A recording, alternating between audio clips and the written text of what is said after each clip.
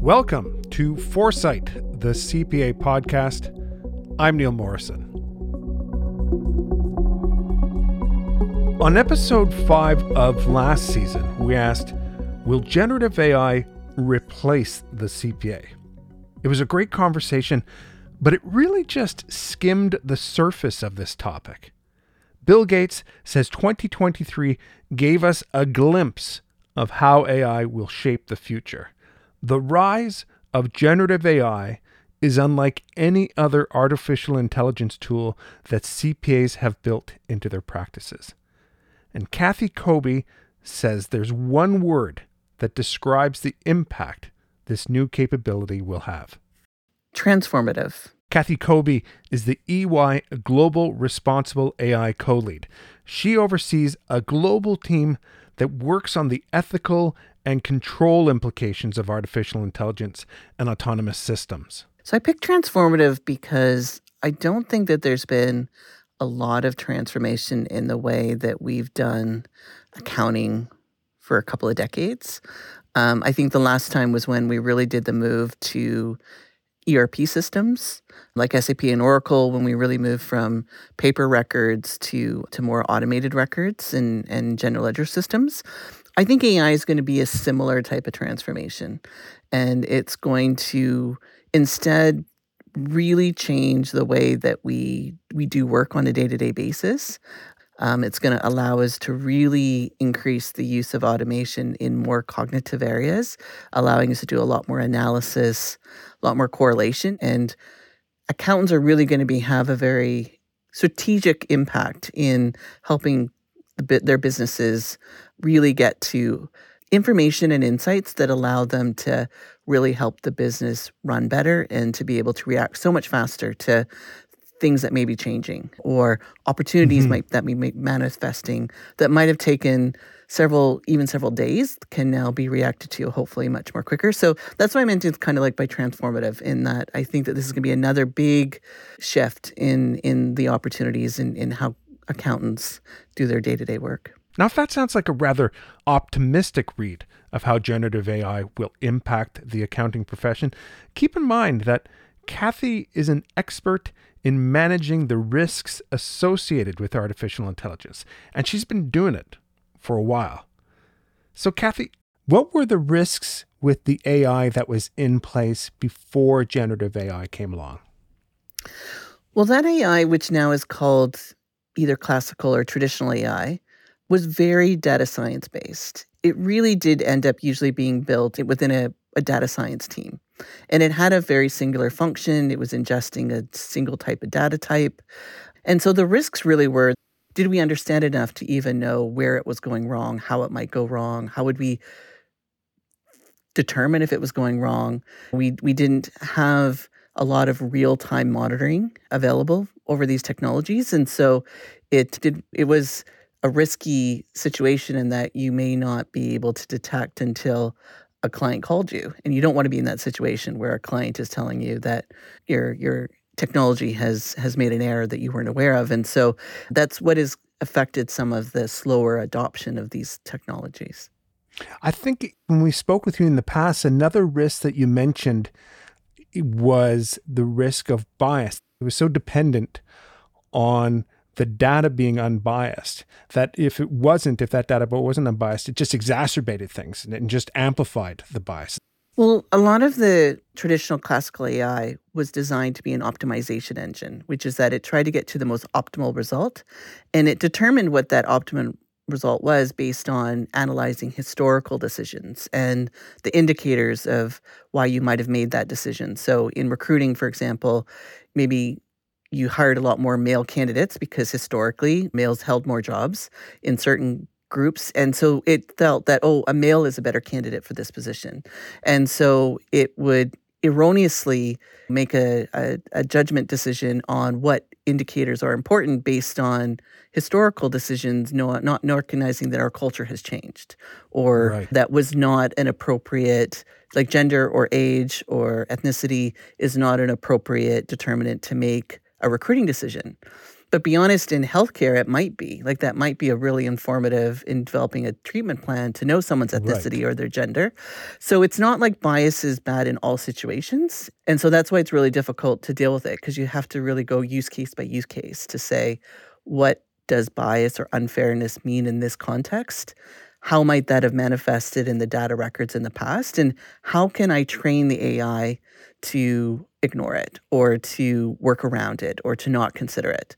And so there's been a lot of research to try and think about how to do that. But what is required is to start by recognizing it, right? Once you recognize it, you can build some solutions around it. But I think in some of the early AIs, there maybe wasn't as great an appreciation of how important that is.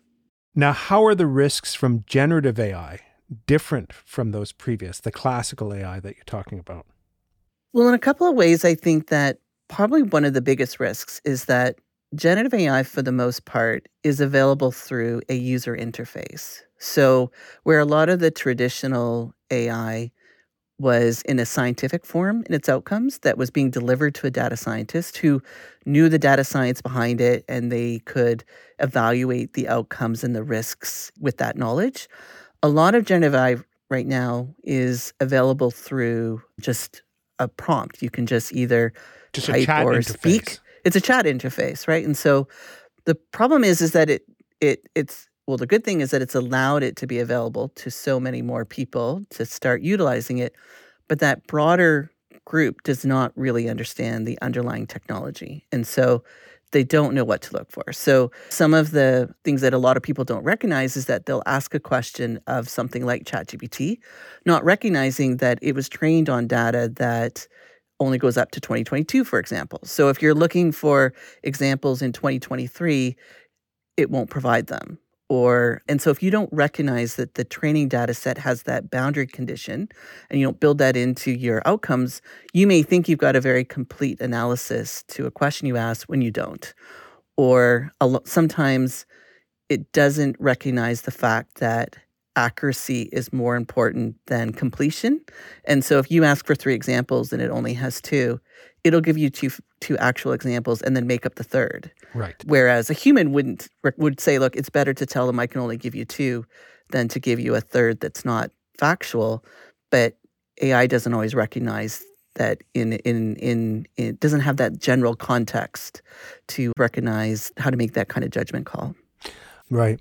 I wonder if we can just quickly zero in on the risks for CPAs when it comes to generative AI. Is there something in particular that's at risk for CPAs when they're using generative AI?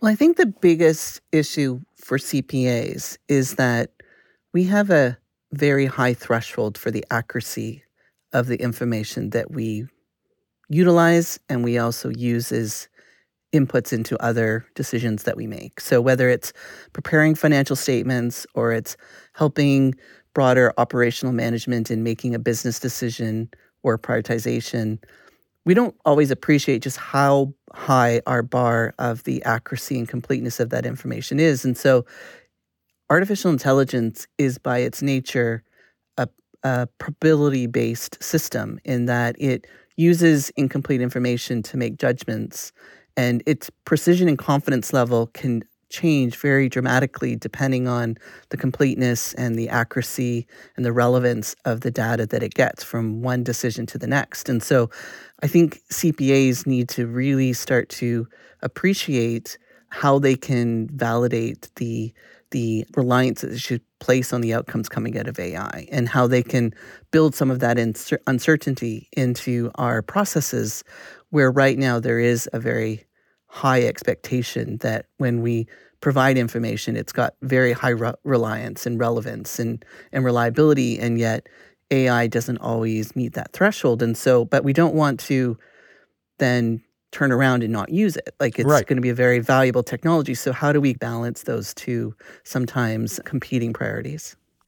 I guess the way to do that is with developing good governance or controls around the use of generative AI. Can you think of what are some examples of good governance around this technology?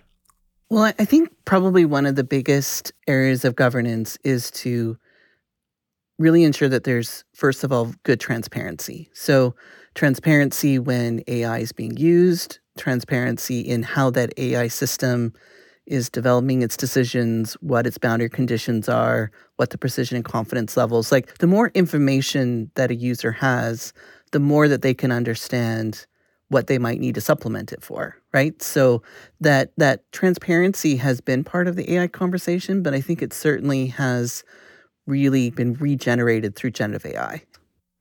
And when you talk about transparency, is there a requirement for transparency with clients about this, to making sure that they know at every stage where AI or generative AI has been used? Is that necessary? I think that a lot of clients are now starting to build that into their feedback or contractual expectations. And so I think if you just look in broad society, I think there's been a message sent to a lot of the technology providers to say, I want to know, right? Like I want to know if I'm dealing with an AI-based decision or if it is using some more traditional technologies or a human. And so I think there's just been over and over again as we've had different use cases come out that there's a pretty high level of transparency.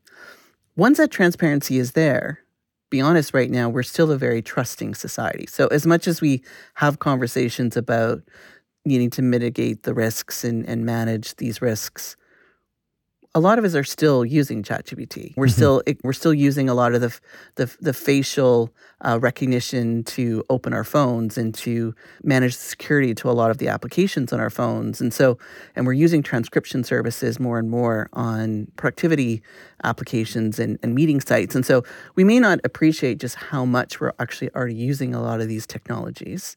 And so the more that there's transparency, I think it'll also increase a lot more of the trust, where we'll recognize that there's actually a lot more that we've already built some experience and trust around than we're probably recognize. But that also makes it feel like the transparency component, there's a point where that becomes almost impossible to maintain, because as you said, there's so many little bits and pieces of AI that are just going into our normal day-to-day practice. You wouldn't want to give a client just a laundry list of all the different components of AI that you used. Over time, you can imagine that starts to dilute the usefulness of it.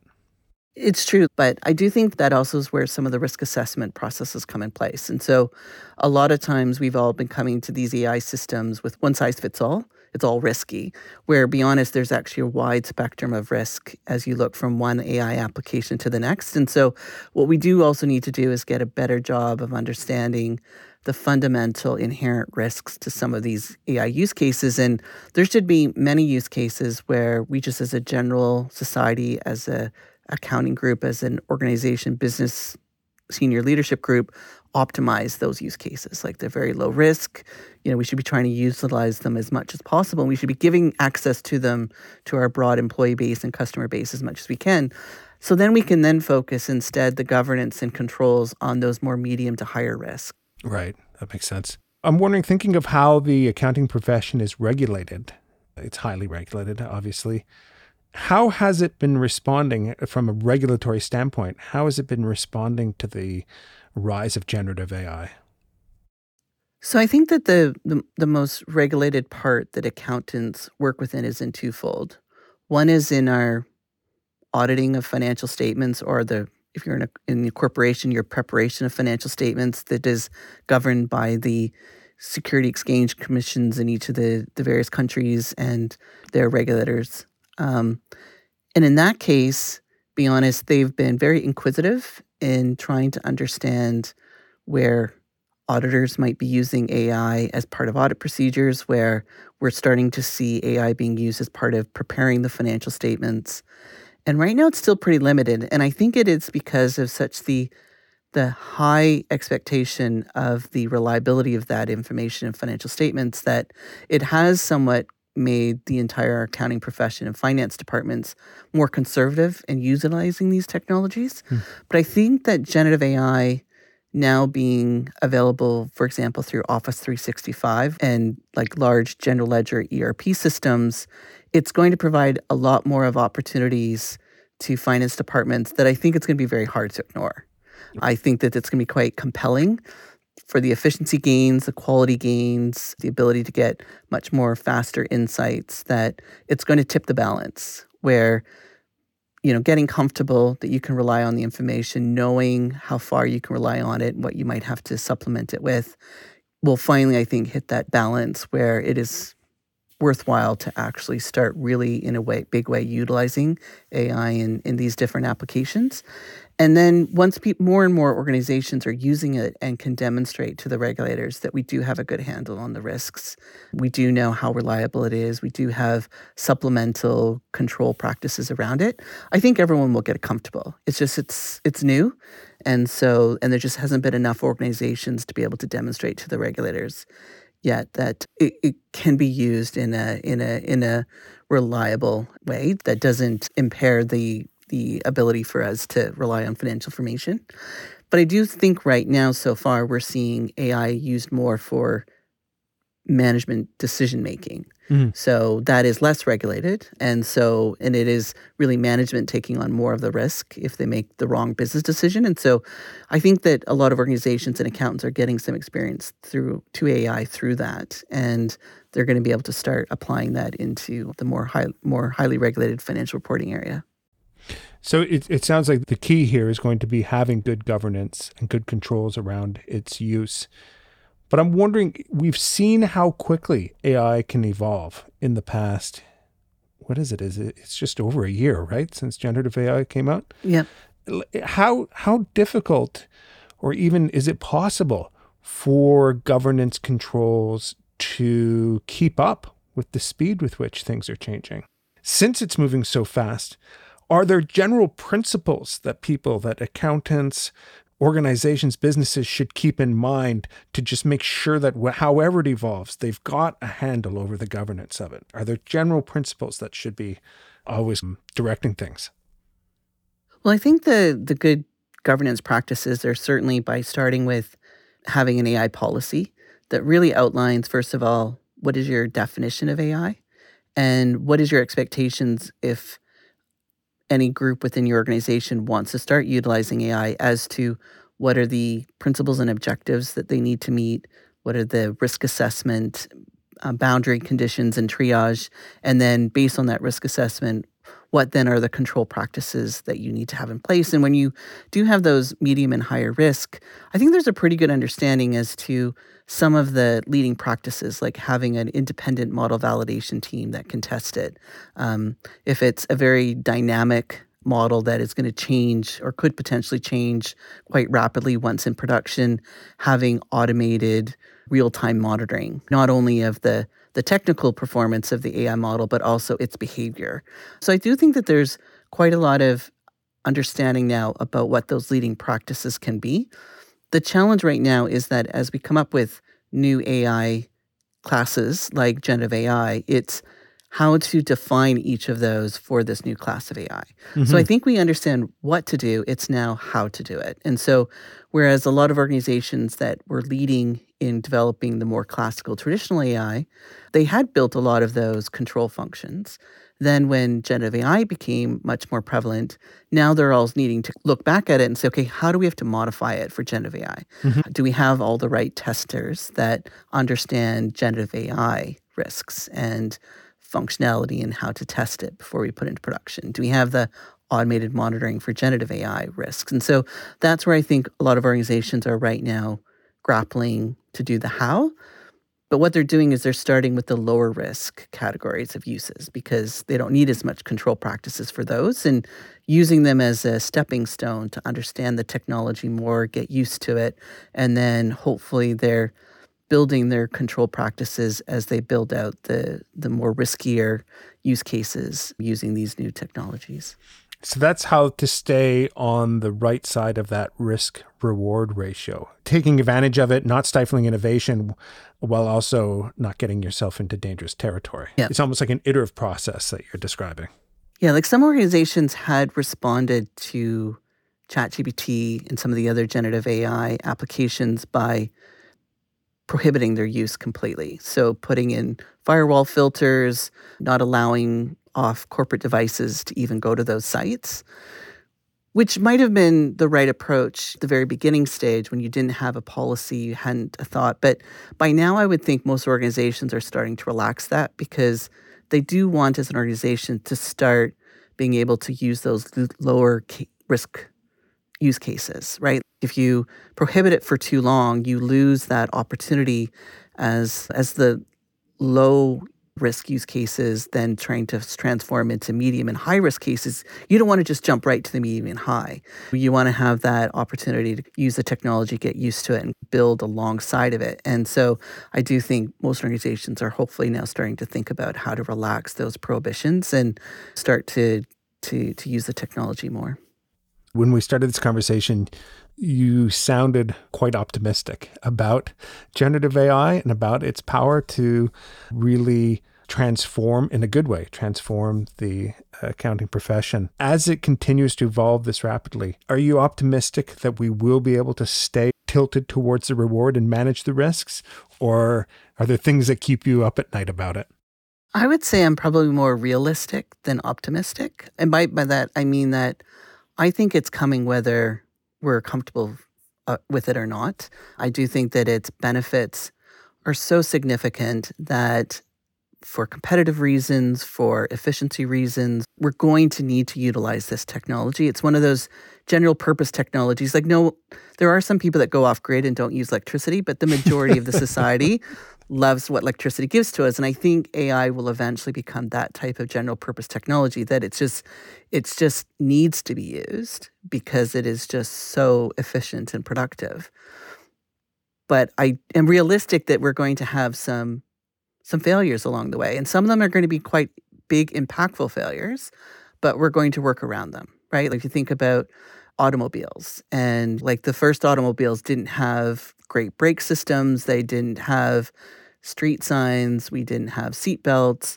But over time, as we wanted to go longer and faster in these vehicles, we had to build safety mechanisms to allow us. A lot of people say that we have brakes so we can slow down, but actually someone else told me, no, I've got brakes so I feel comfortable going faster. And that's somewhat where I have some optimism about AI, is that the reason I focus so much on governance and controls is because I'm actually really excited about the technology. And I want people to feel comfortable to adopt it and accelerate its use. But the only way to do that is for them to trust them. So that's why we need risk and control mitigation measures. That's great. What a great place to end the conversation. Thank you so much, Kathy Kobe. I've really enjoyed it. Thank you, Neil. It's always great to talk to you.